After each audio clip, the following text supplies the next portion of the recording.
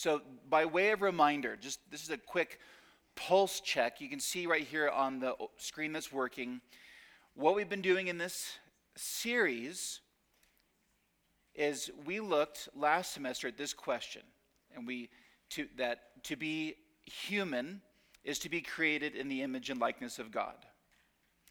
Then we moved on to this topic. To be created in the image of God includes being embodied. So we're not just spirits, we're not just bodies, but we are material and immaterial combined. Then we moved to this topic, and this is where we are.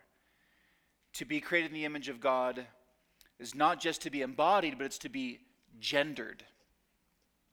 And so we spent a lot of time talking about what gender is for, why God created binary genders. What is a man and what is he for? What is a woman? What is she for? And now we have been working through, so we didn't finish this last semester, so we picked up and we are working through, we just finished marriage last week. And so following on the topic of marriage is the topic for this evening. What is sex? What is it for? What are the effects of sin and the gospel on sex? And so this is going to span multiple evenings, and this is where we're really going to zoom in, not this evening, and perhaps not the next time that we meet, on the issues of LGBTQ plus and more. They've been peppered in all along as we've gone through, but we will really take some time because by definition, LGBTQ plus defines themselves by their sexuality. And that's a significant reality that we have to think through. And so we'll spend time on that. But for now, let's jump into this topic of what is sex. But first, no class next week. Okay, all right. No class next week. So what is sex and what is it for? So these statements that I'm about to make are built on basically everything we just heard in the previous weeks on marriage. And so I'm taking those truths and using those to define rather than rehearsing all the same texts over and over again. So what we learn first and foremost is that sex is a pre-fall creational gift exclusively for marital good. Sexual intimacy is the highest physical interpersonal intimacy achieved as a sign of the marital covenant union where two become one flesh, right? So that's Genesis 2. God makes Adam. Later he makes Eve, presents Eve to Adam. Bone of my bones, flesh of my flesh. She shall be called Isha because she was taken from Ish, woman from man. Marital sex is designed by God to be unitive. Think unifying, right? The oneness. It's bonding and oneness, not just physically, but mentally and physically and emotionally and physically again, and spiritually between spouses. So the entire human, so that we learn to be in the image of God, is to be both material and immaterial. So unlike our world, which would say that the physical act of sex and sexual intimacy is only physical with no emotional, there's agreement that there's emotions involved, but there's a spiritual component or a unique unitive and bonding component, our world denies. And that's been especially denied ever since the sexual revolution of the late 60s, early 70s, and is now in its final iteration, or a significant iteration right now with LGBTQ+, where what you feel is what you are, and yet the sexual act doesn't have a spiritual meaning. That's an inherent contradiction. Not everybody in the world thinks that. Some will have New Age ideologies around sexual intimacy. While Scripture does not speak directly on this, I believe that sex is the unique and special covenant sign between a husband and wife. This is me speculating, and I could be totally wrong, but let me explain. When God makes a covenant with people, he almost always gives a sign to attend that covenant. So when God makes a covenant with Noah, or makes a covenant with humanity through Noah, what's the sign of the Noahic covenant? Rainbow, right? And then when God makes a covenant with Abraham, what's the sign associated with the Abrahamic covenant? Circumcision. When God makes a covenant with Moses, what's the covenant sign for the Mosaic covenant? Close. Not Passover, it's a good guess. What's that? Nope, good guess. John, what? Nope, good guess. Good guesses, all wrong, praise the Lord. The sign of the Mosaic covenant is the Sabbath. I know that someone was going to guess that next. And then what is the sign of the new covenant? There's a twin sign. Hint, you saw it just on Sunday. Baptism. And since your baptism is your entry sign into the new covenant, what is the ongoing sign of covenantal participation? The Lord's Supper, communion, right? So Scripture does not say, but what Scripture does say in Malachi, again, a verse that we've already looked at, is that marriage is a covenant between man and wife. And there's something that's exclusive only to the marriage covenant that can't happen with anybody else, and that is sexual intimacy. So that's my speculation. That's a speculation. Scripture never says it's a sign, but just think about that which you will. So again, what is sex? Sex, as a creational good, is not to be shamed or shunned. This is very important, and we'll begin to unpack this more as we go along, but there is these notions, even in Christian circles, that somehow sexual intimacy is dirty, or there's this notion that it's almost a post-fall reality, that it's not a creational good gifted to husband and wife prior to the fall. So it should not be shamed or shunned. As a creational good, marital sex is not to be viewed as dirty or wrong. And again, here's some conceivablys for you. We've done this before. Conceivably, God could have made us non or asexual, or we just self-replicated. What is that? Mitosis, right? I mean, but he didn't. So he didn't. He didn't make it where we self-replicate. Conceivably, God could have made sex utilitarian and not pleasurable. Conceivably, God could have made sex non-unitive, meaning without intense mental, emotional, physical, spiritual union and bonding. And conceivably, God could have made sex non-exclusive between a husband and wife, but open to any and all. We talked about that regarding the uniqueness of marriage between one man and one woman. So these hypotheticals, conceivably God could have done those things, but in his gospel plan, he had to do this plan. This is his gift to us. So we're going to work through this next section. Why did God gift sex? And by way of reminder, exclusively to marriage. So we'll go through these. There's a handful of them, all the way through page 37. And I'll pause along the way to see if there's any questions as we go through each one. So as you think through the totality of the Bible actually gives us many clues as to why God invented sex when he conceivably didn't have to, and why God gave sex exclusively to marriage.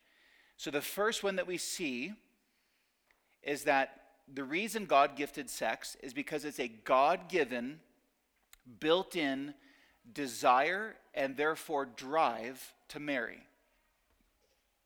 A God-given, built-in desire and drive to marry. For example, 1 Corinthians 7. But because, Sam, there's back over there on the table. First, Corinthians 7:2. But because of temptation to sexual immorality, each man should have his own wife, and each woman her own husband. Down to verse 9. But if they cannot exercise self-control, it's talking about unmarried people here. If they cannot exercise self-control, they should marry, for it is better to marry than to burn with passion. So there's a text that God's design for sexual intimacy is a God-given desire that is supposed to be a drive to become a man or woman capable and worthy of being marriable in Christ. Here's some more. Hebrews 13:4. Let marriage be held in honor among all, and let the marriage bed be undefiled, for God will judge the sexually immoral and adulterous. Now, why am I putting this here? This verse is a counterballast to the 1 Corinthians passage, meaning that the proclivity of humanity is to pursue sexual immorality, and we see it on full display in our culture right now. But with God's invention of marriage, what we see is that when marriage is, the desire for sexual intimacy is supposed to drive to marriage, and here we see this warning that even when you're unmarried and married, how you express your sexuality in marriage and outside of marriage can honor or dishonor. It can bless or defile the marriage bed. And there's this strict warning: God will judge the sexually immoral and adulterous. Marriage is to be honored among all people. Just think about that statement. Let the marriage bed be held in honor. So the writer of Hebrews expects from the word that all people everywhere would view marriage between a man and woman as honorable. Meaning marriage is to be revered, it's to be respected, protected, esteemed, precious, and valuable by all people. It's to be viewed as a good creational gift. So hold on to that. Next, by way of definition, this word, this phrase, is sexually immoral. It refers to any sexual expression outside of marriage, which acts as future defilement of the marriage bed. This is an example of Scripture's high premium on chastity, namely refraining from any and all sexual intimacy or expression outside of marriage. Now, where we're going with the gospel, and when we start looking at the effects of sin on marriage, and the reality that Jesus says that if anybody has looked lustfully on another person, they've already committed adultery in our heart. Every single person is guilty of sexual immorality of some type or another. All of us are. But the warning of Hebrews is that there needs to be, and the reason I'm saying that is because the gospel redeems and cleans and rescues from all sexual morality. So we're going to get there. I want to give that peek ahead. But nonetheless, the Bible gives stern and strict warnings with sexual sin as uniquely devastating sins. And when I've talked to different people, when I've talked to college students, just all different people, but people, what I found even with Christians is they want to know, what's the line of physical intimacy I can move towards before I start sinning, right? So how close to unholiness can I get? And that it's still okay in God's eyes is really what's behind the questions. But in the Bible, sexual morality is any sexual expression outside of marriage. And it has an impact that defiles your future marriage bed and more. The gospel redeems, but there's complications. So we'll circle back on this when we start talking about sin. Adulteress speaks to any sexual expression while married to someone other than someone's spouse. to your spouse. The Bible uses a handful of different terms to refer to sexual sin. And so adultery is always a reference to any type of sexual sin outside of the covenant union between a husband and wife. That just falls under the rubric of adultery.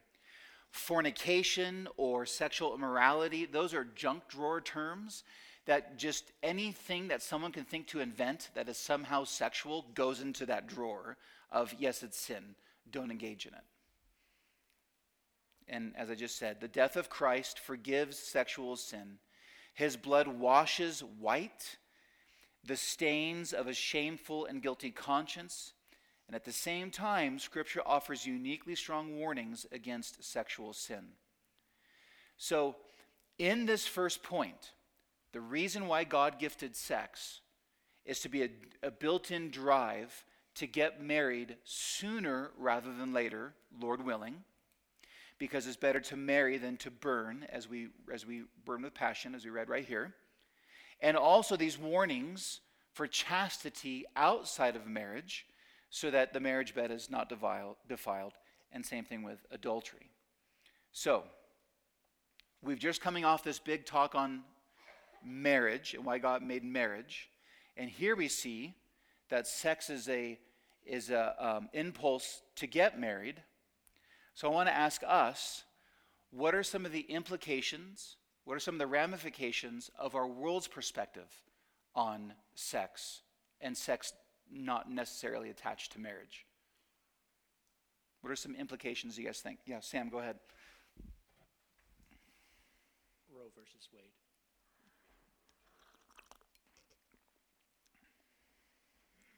Stand by.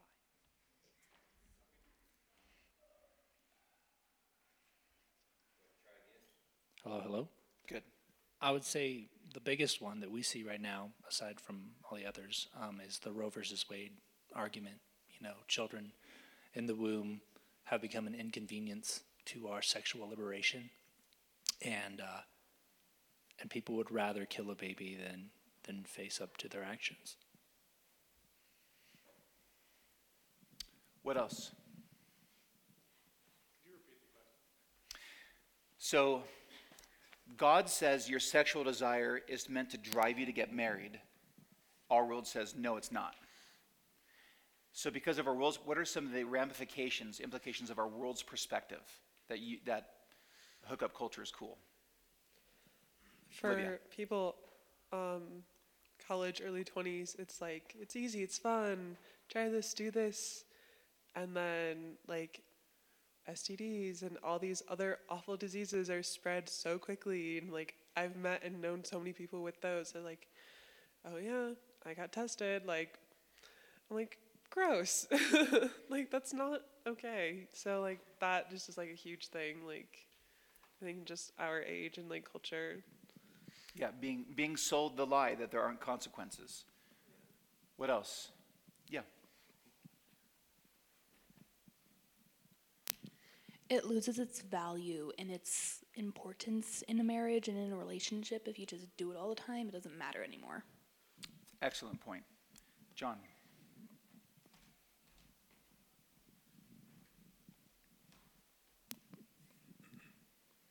It's no longer honored the way it should be. This morning I heard two young guys walking on the sidewalk, and they were talking about it very openly and talking about how they were doing some things and their roommates were doing some things, and it just blows my mind how easy it is for people to see no problem with just doing it outside of marriage. So Yeah. And you know we'll get to it more, but tied in with that is when you live in a world now that says to be the true you and to be your authentic self is to follow your desires. And if your desire is to hook up with that person, that's you being true to yourself. And we live in this world that's saying it's a moral wrong to restrain what you feel. When Jesus says, die to yourself and bear your cross and follow me, which is what we're supposed to do. So you could see we're currently in a cultural moment that could not be further apart from what it means to follow Christ and die to yourself. And the world says, well, plug. This book just came out. It's called Don't Be True to Yourself. I just got one copy to review. It's already excellent. I wish I had a bunch of copies to hand out to you guys. But yeah, excellent point. What else? Anything else? Did you have something? Sorry. Yeah, Isaac.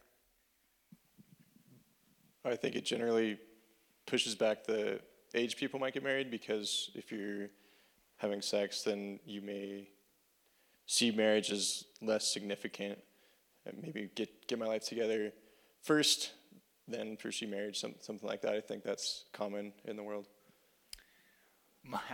A college group I went to, the college pastor said from the pulpit, "Why buy the cow if you're getting the milk for free?"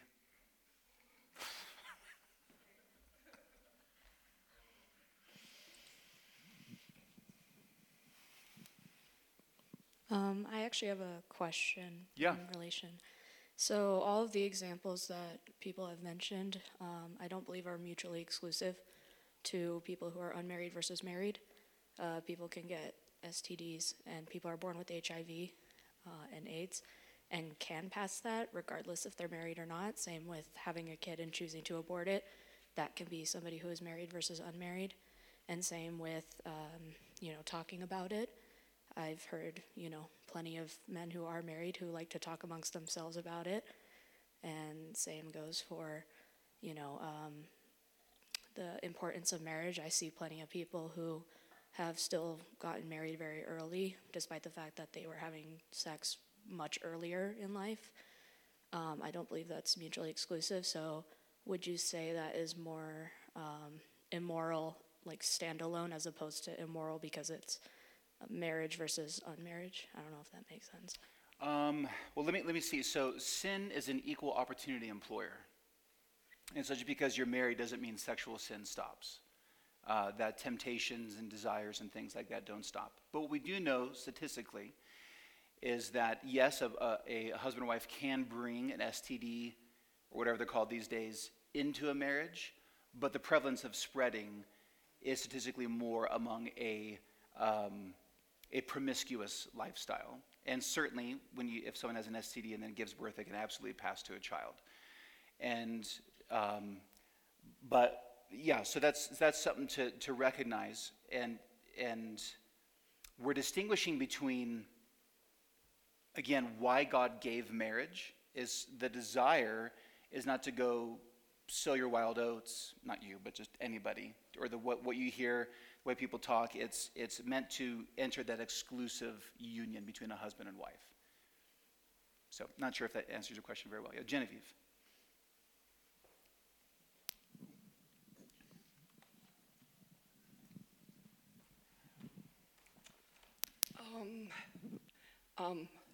I know people, I live around people, and even some that go to church, friends and people from a long time, they lost their husbands. They're not, for a long time, they're single, but there's a lot of people, women, older women, that go through different partners. They've been together. They might say they're getting married, but they live together. And then several months or years, they go to another one. And two people one is a cousin of mine. I was really, she knew her, a lot of biblical stuff, but the thing that really that I didn't like was that she found a boyfriend and they are living together. And another friend of mine that I grew up with, I know she lost her husband, she has kids, and the next thing I know, she says, I'm with a boyfriend. So these are people that are maybe 30s, 40s, maybe they got divorced or they lost their husbands, and instead of honoring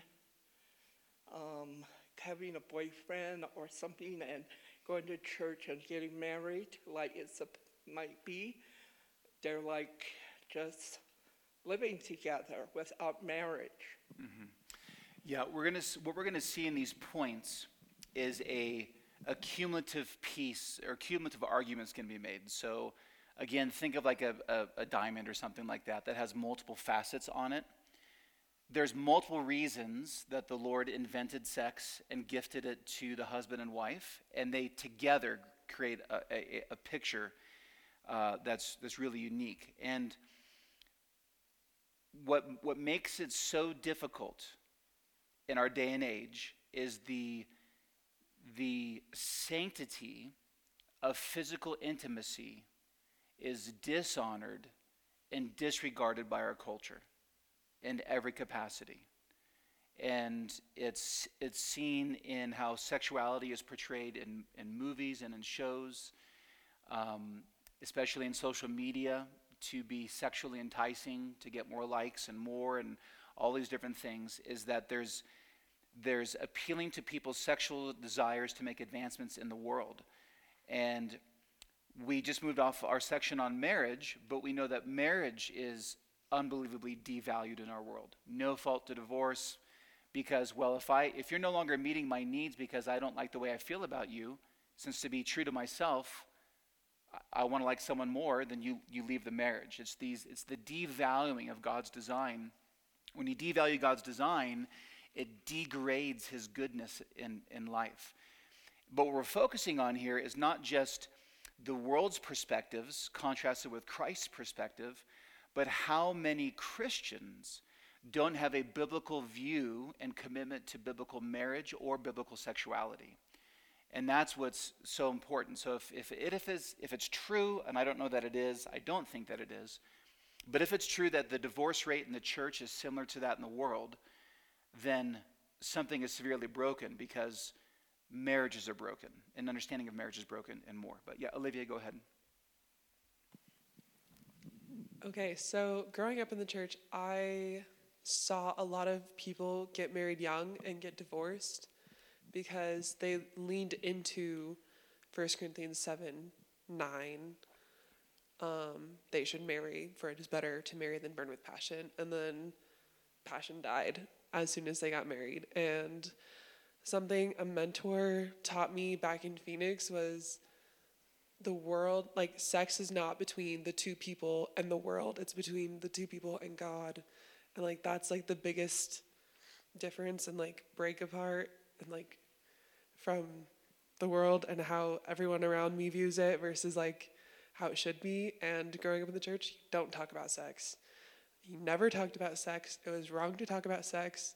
So when you move away from home, you first hear the world's view because you were never taught it in church. Your parents never talked about it with you because it's just like, it's like taboo. You can't talk about sex to your kids. You can't talk about it at church or at youth group, whatever the case is. So it's like you move away and, like, boom, like sex, drugs, all these things that, like, you never really had to know about or hear about before. And it's like, I learned the world's view of sex first, and now, like, reshaping my mind and my mindset towards sex is, like, really difficult.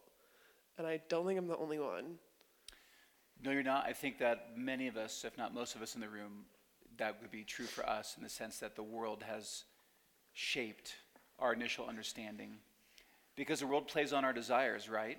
Mm-hmm. If it feels so good, how can it be so wrong? It's natural, so lean into it. All the slogans, all the things that come with it, and it's true. It's true that by and large, in my personal experience, from coming to Christ at 21, right at the end of college, and then being involved in local churches, that the topic of sex and sexuality is not spoken of very often at all. That's a true statement. So one more comment before we move on is Sam, you mentioned abortion, and one of the blessings of technological advancement is you have technological advancement. You have ease of life, so to speak, medicines and things like that. But the dark side is that you're able to nowadays have a sex change, which is no longer called a sex change, but gender reaffirmation surgery. And abortion has always existed, but it's uniquely skilled now and more. That the technologies that exist marry our culture so that you expressing your sexuality however you want to is celebrated in the eyes of the world and disregarded in God's eyes. So, but let's keep going. So, positively speaking, God's intention is that your desire is a signal and drive to marry. What I didn't add in here, but I'd encourage you to write it in your notes. If you write down 1 Timothy 5, verses 11 through 15. In 1 Timothy 5, verses 11 through 15, the Apostle Paul is speaking to widows. And interestingly, he says, in verse 14, "So I would have younger widows marry, bear children, manage their households, and give the adversary no occasion for slander." And up in verse 11, he says, "Refuse to enroll younger widows, for when their passions draw them away from Christ, they desire to marry." That's a weird text. What does that mean? Their passions draw them away from Christ. What we know is that the churches would have lists of widows who met certain qualifications to come on the roster of care by the church because they didn't have families to take care of them. And what Paul is saying here in verse 11, refuse to enroll younger widows, for when their passions draw them away from Christ, they desire to marry. He's not teaching they become non-Christians or renounce the faith, but there was some type of commitment they make to be on the roll of widows, but now their desiring is to go and get married, the passions, and to get off the roll of widows. And so they benefited from the church's goods for a season until they found a guy, and then they marry. So what he says is, I would have younger widows marry, bear children, manage their households. So he's speaking to women of childbearing age and encouraging them that they're going to have those desires, those sexual desires. And that's an encouragement for even a young widow to remarry after the passing of a spouse. So let's keep going. So there's a reason. Reason number 2, why did God gift sexual intimacy to marriage? Other-oriented service and encouragement. What would be interesting is to pause. We're not going to do this. But to pause and for you to take like 5 minutes and write down all the reasons that you can think of scripturally why God invented marriage, or why he invented sex for marriage. And I wonder if this would make your list. Other-oriented service and encouragement. So if we had time to read the Song of Solomon, you would see the kindness and the praises and the delight that the spouses speak to each other filled with sexual undertones. It's a husband and wife having intimate, playful conversation and encouragement with each other. There is a way that a couple can speak and encourage one another that they cannot speak or encourage with anyone else. This is purely communication that you see it in the Song of Solomon. So again, other-oriented service and encouragement, 1 Corinthians 7. The husband should give his wife her conjugal rights. And likewise, the wife to her husband. For the wife does not have authority over her own body, but the husband does. Likewise, or in the same way, the husband does not have authority over his own body, but the wife does. Do not deprive one another, except perhaps by agreement for a limited time, so that you may devote yourselves to prayer. but come together again so that Satan may not tempt you because of your lack of self-control. There's a lot going on in this verse. This passage is very important to understand. So verse 3, the husband should give to his wife her conjugal rights, and likewise the wife to her husband. The idea behind conjugal rights is that each spouse morally owes, as their duty, meeting the sexual needs of their spouse. That's what conjugal rights is. So it's weird in English, but it's this mutual interbelonging. And again, in verse 4, we just heard that. Notice the mutual belonging. The husband has authority over his wife's body, and the wife has authority over her husband's body. That's the biblical command. Verse 5, it's possible for sexual infrequency to be a self-centered sin that enables Satan to uniquely tempt one's spouse. The list presented here is quite short for reasons not to have sex. Namely, there's one: a limited time of prayer. To be sure, there are other factors when you may not be able to have express sexual intimacy in marriage, but the reality is that the list is short and the time brief, and it underscores the biblical reality that sex in marriage should be far more common than uncommon, calibrated to the unique needs of a couple. So Paul does not give a formula saying this is how often you should be sexually active. Instead, for each couple, age, stage, circumstances, health, and more, each couple is, and here's the key thing, other-oriented service. That one spouse's goals in sexual intimacy is to completely satisfy and serve their other spouse, their needs over their own needs. This is contrasted then with meeting one's own desires, being selfish. The beautiful formula is that the husband views his role in sexual intimacy to completely satisfy and serve his wife, while at the exact same time the wife is using her role to completely satisfy and serve her husband. It's an other-oriented relationship and purpose. And what's beautiful is and unique and verse 4 is that the ancient world would have no problem with this one. The wife does not have authority over her own body, the husband does. Period. End of verse. But what does Paul do? It's reciprocated.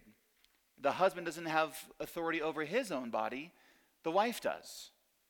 And that creates a really interesting dynamic.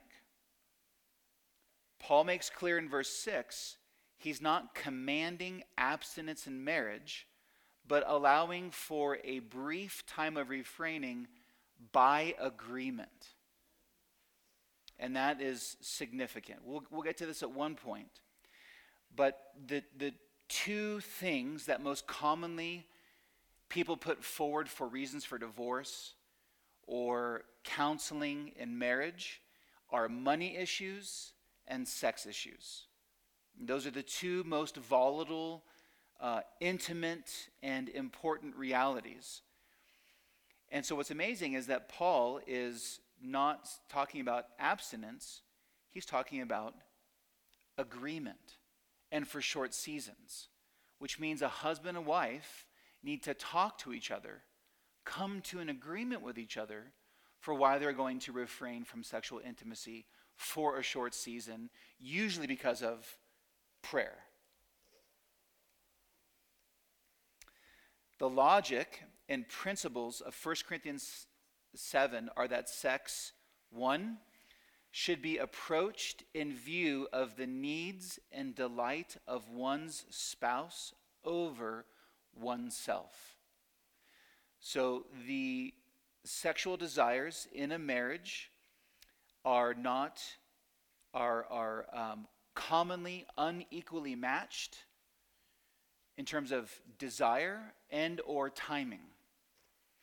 But what we see Paul saying here is that one spouse who may not feel like it honors the Lord by serving their spouse, by meeting their spouse's needs, and vice versa. But at the same time, we also learn that sex should happen more often than not, as appropriate to each couple. I keep saying that. As appropriate to each couple. Age, stage, season of life, health circumstances, and more.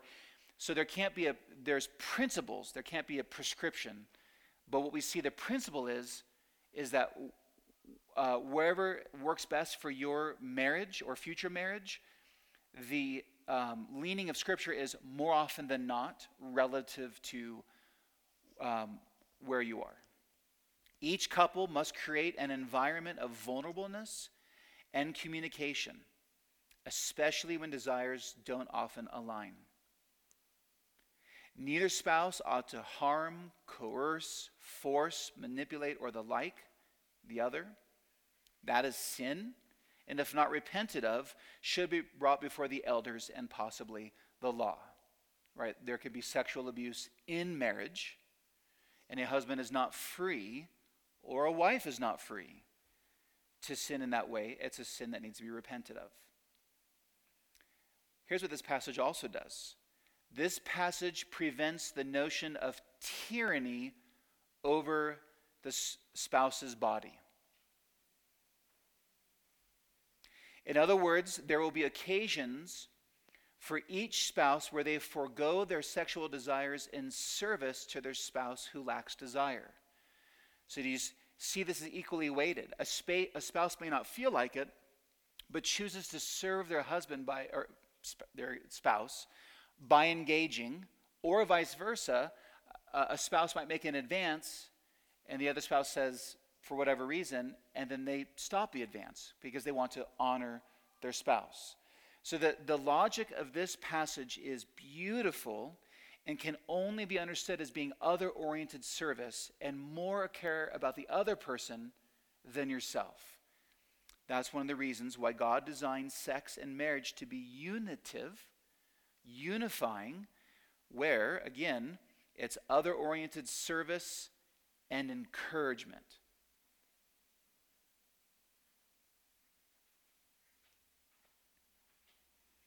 At the same time, the passage prevents one spouse from habitually and frequently denying the other.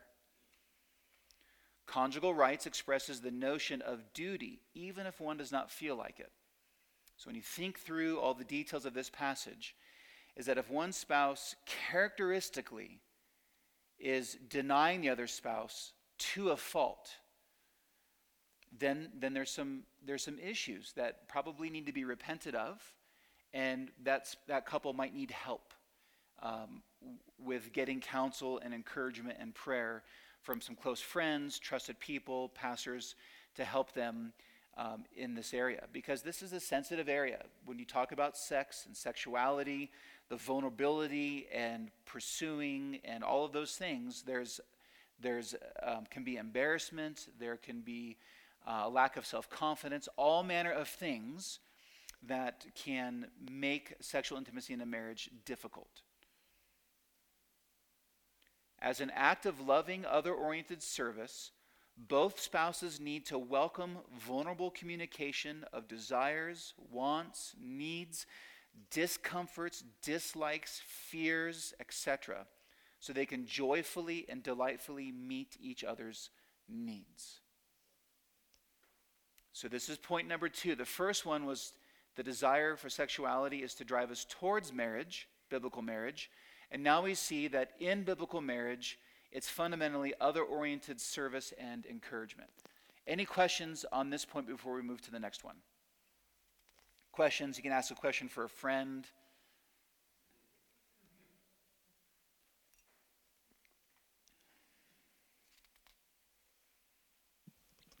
Ron.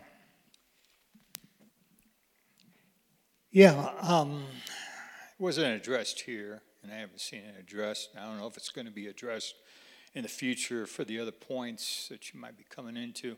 How about couples who are in the military and they're separated for a great deal of time? How about couples where the husband is going, or the wife even today, going away for such a long period of time? How important is it to come to a agreement, or what type of agreement could that be that could work either way? You know, that's a good question. So in a similar way that there could be seasons of illness that would prevent a husband and wife from being sexually intimate in the same bed because they're still together. And so that's a season of fasting, as it were, to use that word in a different way. That's no different from the husband or wife who's across on the other side of the world for work or military, something like that. I would take a number of steps back, and whether one of them is in the military when they are engaged or chooses to join the military after they are married, that has to be an important conversation between the two of them, that the spouse supports it. Because if the wife is going to be a drone operator or something like that, and so she's deployed and she leaves, but the husband wasn't on board with that, there's other issues in the marriage, but that could potentially open them where one spouse, husband or wife, could then be uniquely tempted to sexual sin, as we've already seen the warning here. So it just needs to be an important conversation. Yeah, great question. What else? Anything else on this about other-oriented service and encouragement? So husbands and future husbands, your wife needs to know that she is your standard of beauty forever.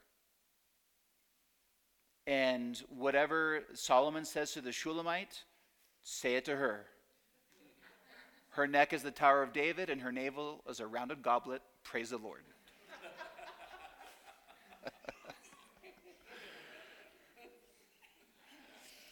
You guys should have said amen.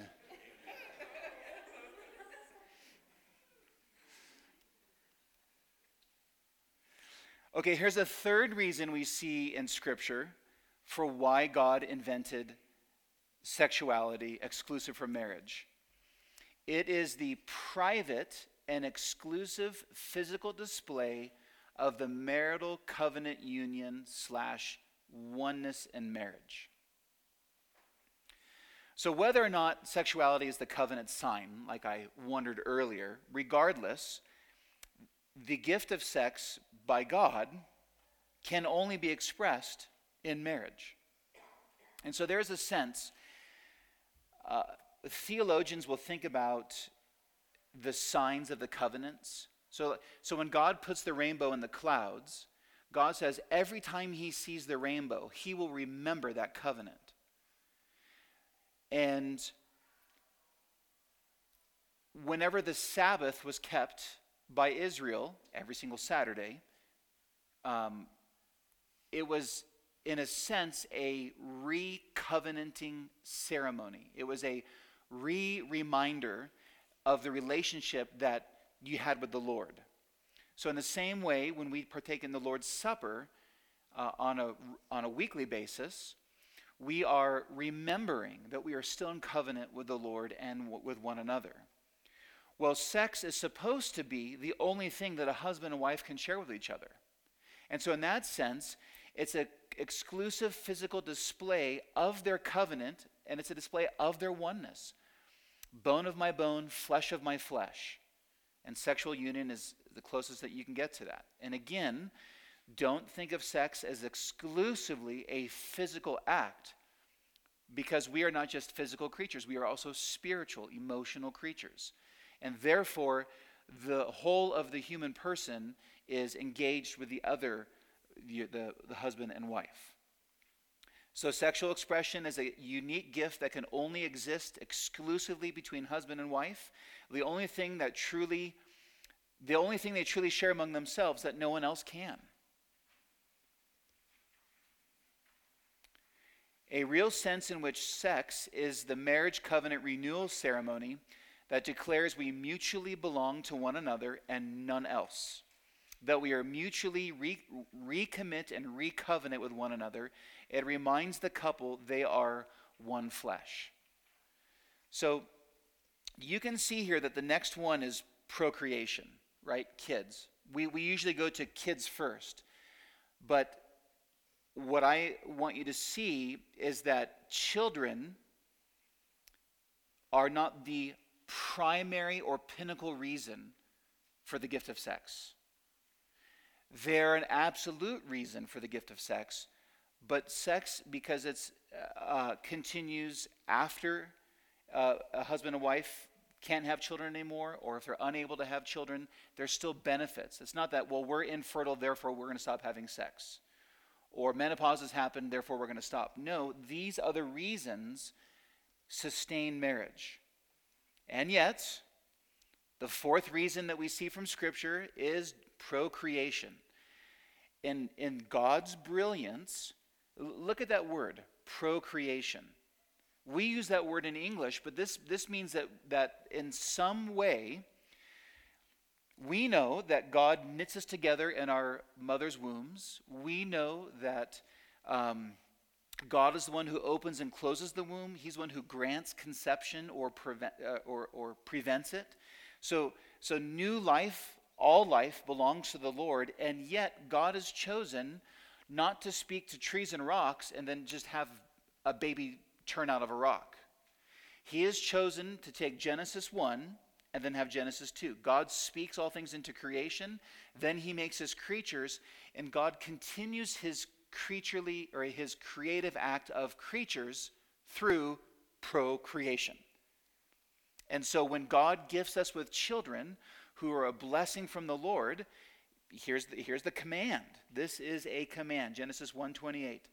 God blessed Adam and Eve and said to them, "Be fruitful and multiply." Well, how do you do that? You have sex and marriage, and then God blesses children. Fill the earth, and then subdue it and have dominion over the fish of the sea. So this first part is the procreation, to be productive. So there's the command. This is the creation commission. So that's the fourth reason why God gifted us with sex. I didn't ask. So any questions on number 3 or number 4 on children and the private, exclusive, physical display of oneness in marriage? Sure, go ahead.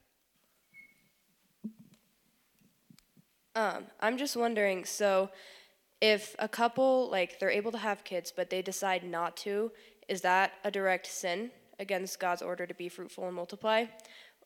You know, like, for however long they decide not to? Or is it they just choose not to for a bit and that's okay? I think oftentimes, yes, it's a sin. With a whole bunch of caveats. Okay, so the whole bunch of caveats is, Libby, I have a specific example. My wife and I knew a couple that lived in Southern California, and actually, let me just say it this way. We have known many couples who deliberately chose not to have kids, or one kid or two kids, and then deliberately stop and take medical intervention so that they could have a certain type of lifestyle. They wanted to have the kids young, to get out of the house young so they could live in retirement. They wanted to be able to travel, those different. So the reasons were inherently selfish and self-centered. And then when pressed on, hey, can you give a brief biblical theology of children in the Bible and what God thinks, what's God's role with kids, what does he think, and more, they couldn't. And so It would be a unintentional sin, but a sin nonetheless. The scriptures speak of unintentional sins. And so it was a matter of ignorance and discipleship, that they weren't discipled and they just simply didn't know, and they had really just drank in the world's Kool-Aid, that children weren't a blessing. And they shouldn't have a full quiver to shoot out, as the Psalms talk about and more. So that's why I said sometimes. But other times in the history of the church, there's been people who've chosen to be single or to stay childless to go into the mission field. But I'm not confident that a couple going into the mission field and staying childless for that reason, I'm not 100% confident that that's as godly as it sounds. But that's just Dave speaking. But I have some verses behind what I'm saying. But that's a really good question. So my challenge would be that we as a church, because we're going to get to kids, a theology of kids, but we live in a culture where when I watch Hulu, and then the commercials on Hulu, there's one for like Petco, but it opens up with people with strollers walking of different ages, and the happy couple walking along, and there's a gay couple, and they all have their kids, and they go into the store and they're looking for something, and you find out that it's their pets. And they're talking about their pets as if they're kids. And what we see with delayed marriage is that then delayed people who cohabitate, delay marriage, get pets, and then the pets kind of satisfy that desire because they treat them like they're kids. And so we love pets. Everybody should have pets. All pets should be in Christian families with Christian kids to play with.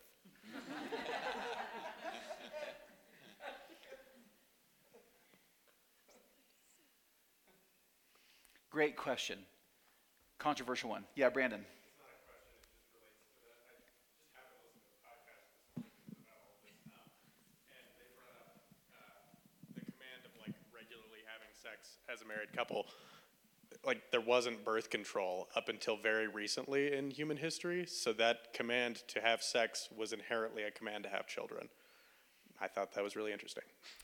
Yeah, there are ways to prevent childbirth and conception in the sexual act that before modern technologies, but yes, that really is the case where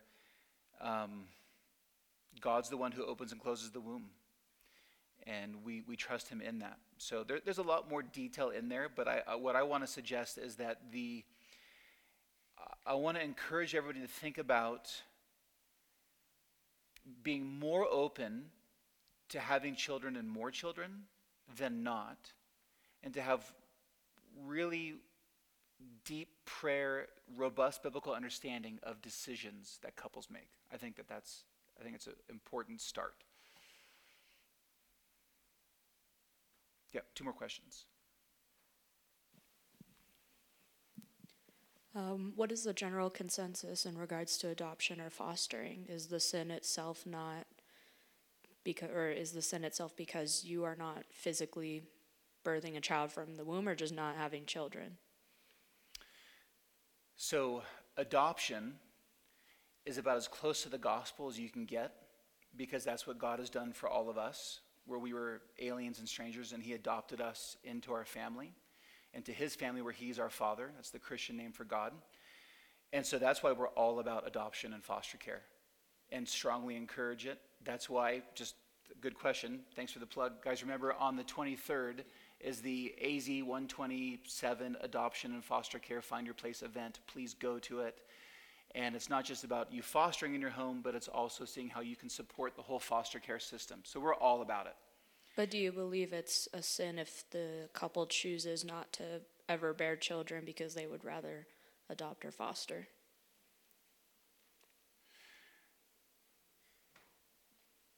It is not a sin not to adopt. Did I say that right? The Bible does not require anyone to adopt or do foster care. If a couple says we're choosing not to have children, I would just want to have a counseling session to say why. Is there a medical reason? Is there something going on, or is it the wife doesn't want stretch marks and wants to retain her figure? Right? There's just like so many details to get into. So there needs to be a willingness to have children is the principle. And I would encourage everybody to be willing to adopt and foster care. So is adopting not considered having children just because it like didn't come from that mother's womb? I'm speaking about bearing children. Okay. Yeah. But when you adopt a child, that's, praise God, that's your child. We should all adopt 20 children and give them our last names and love them like no one else has. Yeah, I mean, it's beautiful. Absolutely. When I said we should all, that was a hyperbole. I'm not trying to bind any of your consciences. It was a really good question. What else? Yeah. Or who's got a mic? Okay. So you said something along the lines of like sex being exclusive to the marital relationship between husband and wife, male and female. So what would you call what goes on in a same-sex relationship or marriage?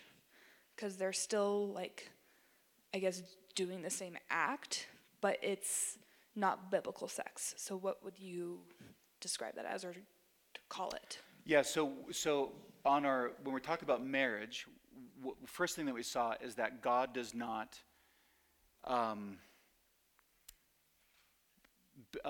the definition of marriage is one heterosexual man and one heterosexual woman, and your sexual identity corresponds to your biological identity. Like what are all the things we have to say? That's biblical marriage. So this would not be a marital covenant union or act. It would just be a different species of sexual sin, what the Bible calls fornication, right? So the guy and the girl hooking up right now on campus, and then the same-sex people hooking up, are all fornicating, and there's just different species of sin.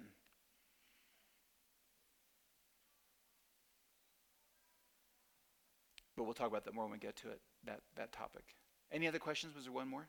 Yeah, go ahead.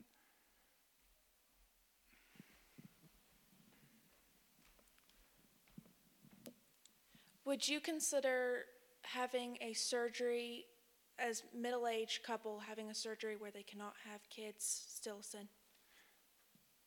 I don't think that that's sin. Okay. Yeah, I think that, again, there's a principle of a willingness to have children, and there's people who disagree with me, right? But I don't think it's a sin. I think that every couple should have it's a heart posture.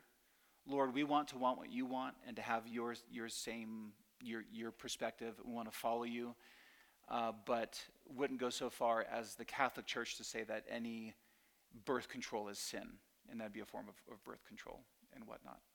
So, yeah, I don't think that's. But again, it's case specific. So I know those couples where we had our 2 kids, we had them early, and then he got a vasectomy, so that there's no way they can have other kids because they want to retire early and sip Mai Tais on the beach, right? So I want to talk to them about like that decision. Yeah. Very good question.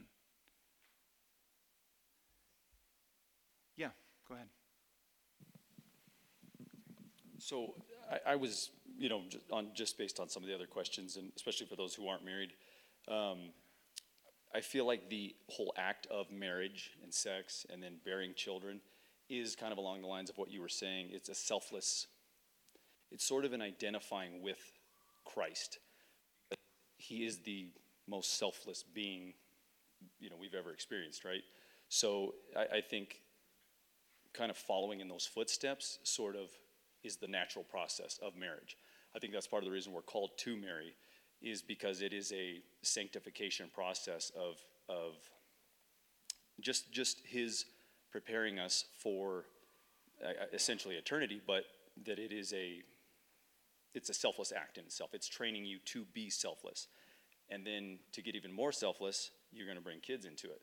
And like what you were saying, there's that aspect of I want kids for my sake, or I want kids for his sake, knowing that he's going to say, pour yourself out for your spouse, and now pour yourself out even more for your children. And it's sort of an image of the gospel, essentially, in a kind of, I guess, maybe obscure way. But absolutely. I mean, that's an excellent point. I mean, great way to put it, right? if you went back in your notes, we're just coming off of the gospel in marriage and how the ultimate purpose for which God invented marriage was Ephesians 5, a gospel portrait of Jesus dying to give his bride life and more. And so the chief gift in that is sexual union. And so don't want to press that too far, but there's just this amazing gospel gift in that. So I'll just stop at that, but excellent point. Okay, let's move forward a little bit. So procreation. Here's something else that's important. Don't miss this one. These are pretty quick.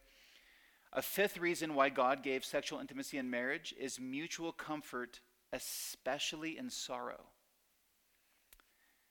So in 2 Samuel, David and Bathsheba, the baby dies, and notice the language. Then David comforted his wife Bathsheba and went into her and lay with her, and she bore a son and called his name Solomon.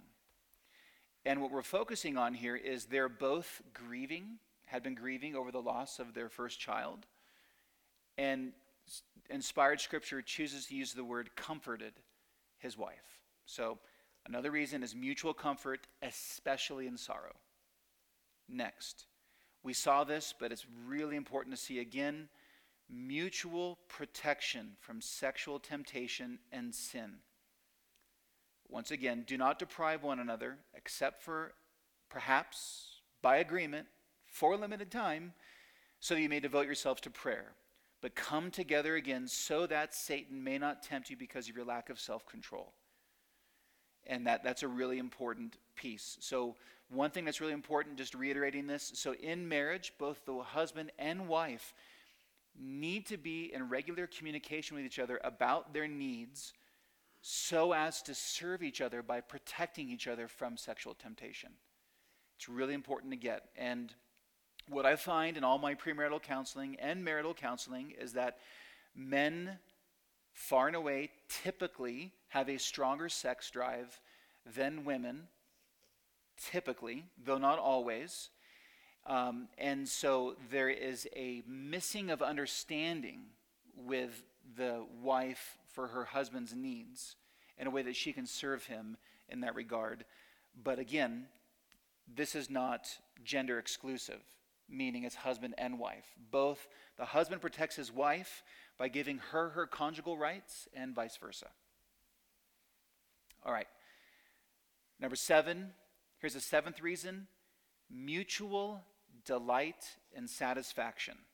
Again, see the Song of Solomon. Read Proverbs 5. Go read those passages. But, pointing out this one verse, be intoxicated always in her love. Do you see that word? Do you see the word the Bible chooses to use to describe? And in this, if we had time to go to verses 15 through 20, it's talking about the husband's delight in the beauty of his wife's naked body and more. And so this always intoxicated with her love is not, when it says love, it's not just talking about sexuality. It's talking about all that attends to kind of what we say being in love. But the description is that the husband is to be intoxicated always in her love.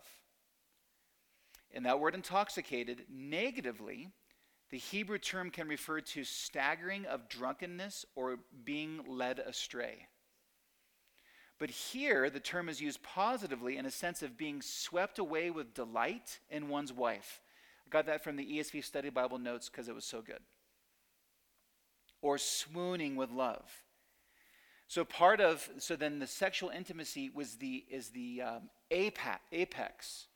It's the highlight. It's the pinnacle of that husband being drunk in his wife's love, so to speak. So, taken from these ideas, read Song of Solomon, read the book of Proverbs, sex should be fun, it should be free, right? Naked and not ashamed, and frequent. Pulling from 1 Corinthians 7. fun, free, and frequent. Amen?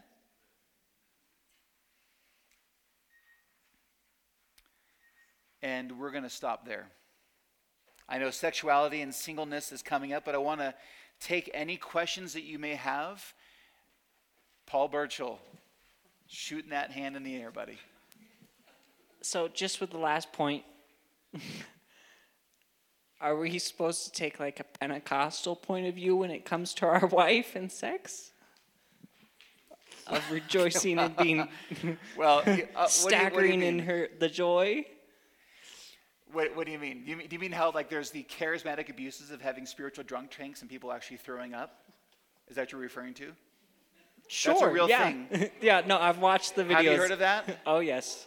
Paul, do not throw up on McKenna. Does that answer your question?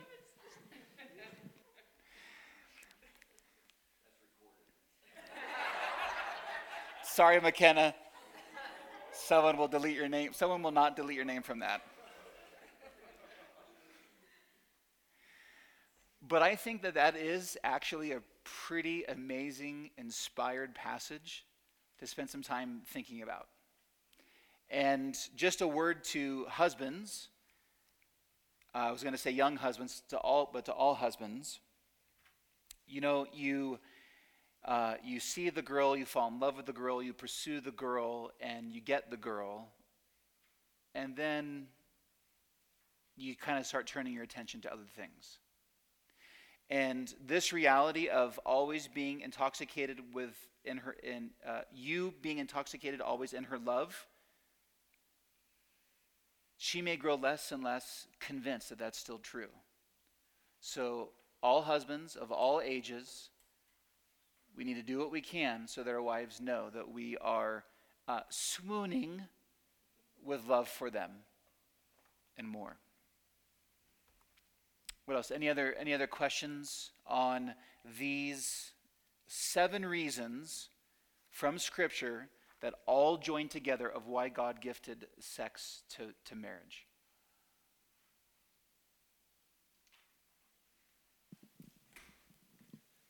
Thank you. Okay, so my question is actually in connection to like physical beauty.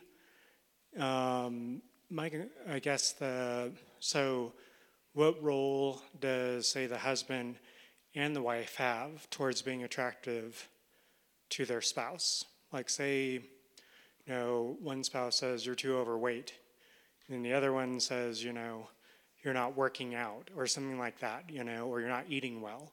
Does that have any connection to, the command in all this? Is there? Yes, that means that husbands should try to lose their belly. Is that what you're asking? Yeah, for either spouse. Like, is there some kind of, I don't know. Yeah, so we know in the bulk of human history, excellent question. In the bulk of human history, marriages were arranged.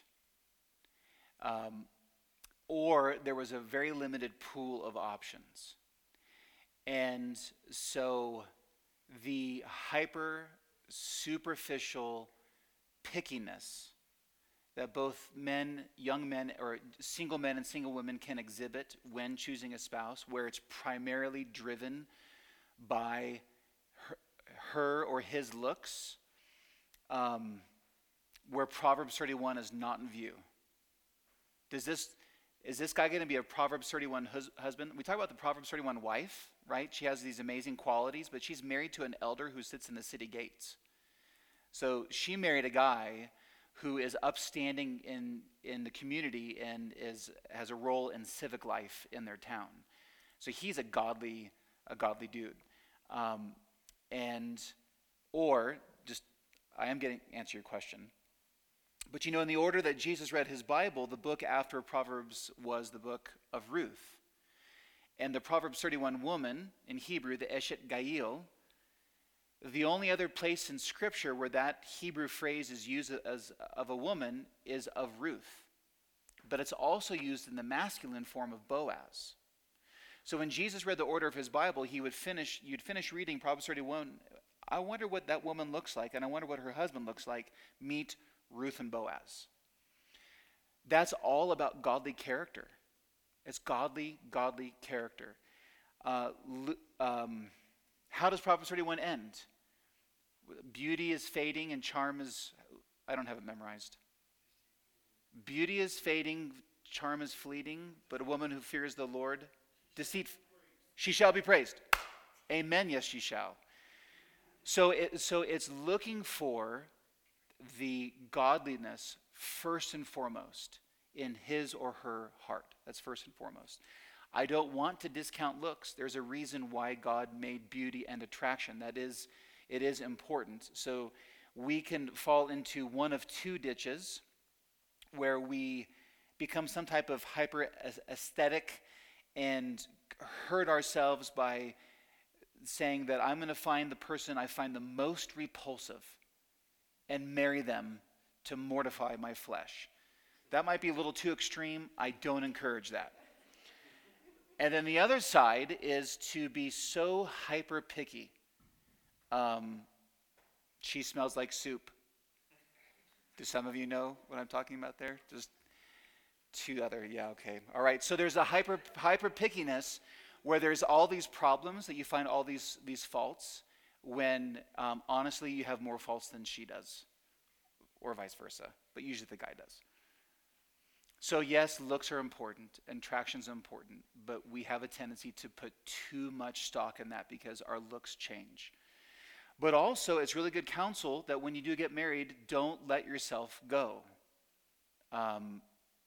So do what you can to stay healthy and do an LGND, to look good naked diet. But we can talk about that more. Good question. Any other questions or comments before we close?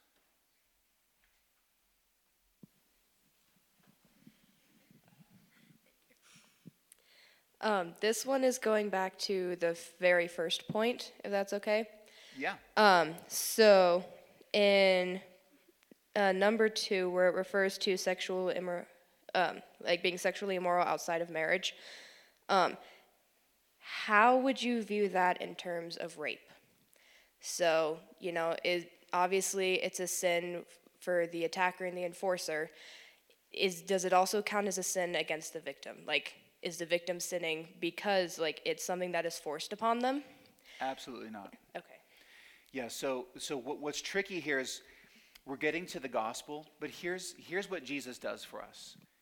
What Jesus does is, so shame and guilt run so deep, especially when it pertains to sexuality. It could be sexual sins, horrible sins committed against a person, or sins that they commit against somebody else. And that's kind of why when I led off by Jesus saying in Matthew 5 that if you look lustfully on another person, you've actually committed adultery in your heart. So all of us are adulterers on those grounds. Here's what the gospel does. Is in the gospel, because Jesus lived sinless, died for our sins, and rose from the grave, and he poured out his blood, it's when we are in Christ, the bride is able to wear white, and so is the groom, meaning his blood cleanses all the sins committed against us and that we've committed also. And Romans 8:28 is still true. God works all things for the good for those who love him and are called according to his purpose. So the hope that the gospel gives is in each and all of our sexual brokenness and all the ways that whether it's just being taken advantage of, there's so much sin regarding sexuality. There's so much damage and trauma, and on we can go. I don't think I need to rehearse it for everybody. But what Jesus does in the gospel through his death and resurrection is he's the restorer. It's Isaiah, I think it's Isaiah 51 that says that he brings beauty out of ashes. And that's our only hope. That's our only hope. It's the hope for the person who did evil things sexually, and it's the only hope for the person who had sexual sins committed against them. So, but specific to the case of rape, no,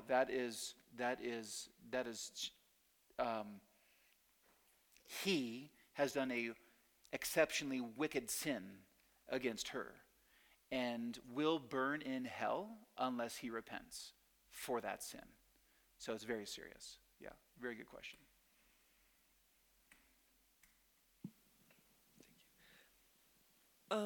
What if it's like two Christian people who are dating, they have sex before marriage, and a kid is produced, like they get pregnant? Like, should they, like, would they repent their sin even though a child is a blessing from God, but it's out of marriage? So it's like, how do you... Yeah, two questions there. Like, what about the kid? What about that couple? Yeah. So a child is never sin. And a child is never guilty of their parents' sins. And so the child is a gift. And that would be an example of the Lord bringing good out of something that shouldn't have happened. But he still brings good. So that child needs to be loved and cared for, maybe adopted, or something like that. And then with the couple, it had to be case specific. We'd have to figure out what have a conversation. The fact that so mature couples can fall into that. Oftentimes it's immature couples, and oftentimes the guy's actually not a Christian. He's just faking it to get her. And he's a manipulator and liar and things like that. So there's just so many details. I don't want to give a blanket statement, but that child needs to be loved well and cared for well. Good question. Yeah. Right behind you, Chris, first. Thank you. Going back to the rape, the person that has been raped, after it has happened, if that person does not burn with passion to have sex ever again, is that a bad thing? Should they not get married? What should go on? That's a really good question. Because with sexual sin, so you can take two groups. There's the sexual sin and the traumas associated with that. Or you could take, earlier we talked about the widow and a young widow where Paul counseled getting married. But she may decide that she's not required to get married again. So one thing that we're going to get into with sexuality and singleness, and something we talked about back in the marriage time section, was this idea of the gift of singleness. Now, in the context you just mentioned, that doesn't sound like a gift. So, but what the Bible says is there's people who choose not to marry for a variety of reasons, and that's not sin. It's not sin. And there could be different means that cause someone to reach that conclusion. It could be a season. It could be a short season. It could be 2 decades. It could be never marry. The Lord can change people's hearts. And so coming from that example and the desire not to marry is not in itself, it's not sin. It might be a sign that God has not called that person to marry. What if they still do want to get married but just aren't passionate about sex? Yeah, that's a good question. Then it might be, so I'm going off a hypothetical, so I'm just going to, so it could be then that from a biblical perspective,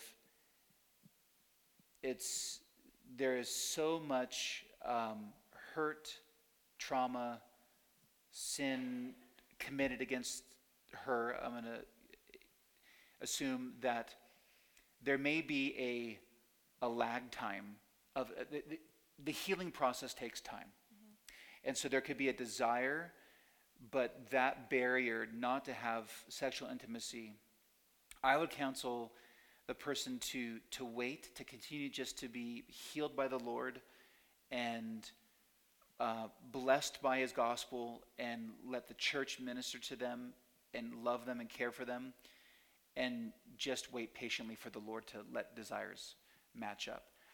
Because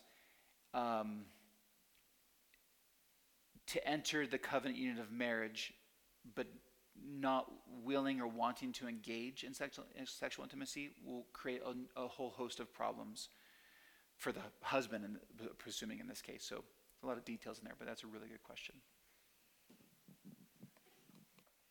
Was there one back there? Paul, Brandon, one of you guys? Oh, you're pointing. Thank you for pointing. How about I'll close this in prayer, and then you can leave if you need to, but I'm happy to talk about more questions.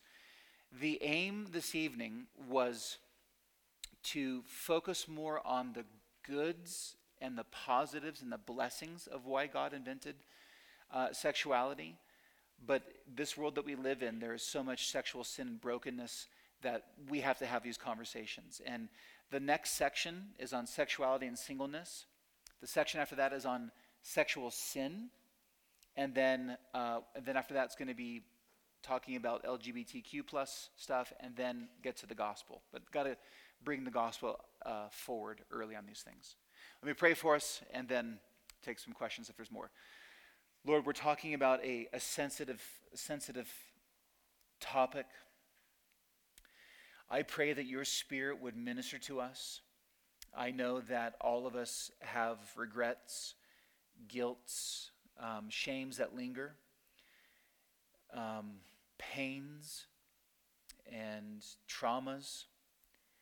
And the only antidote to all of those things, Jesus, is your shed blood and your empty tomb. You rose to new life, and you grant new life to each one of us when we turn to you, Lord. And I pray, Lord, that this evening, whatever regrets all of us may have, that we would not hold on to those and let Satan use those to turn us away from you.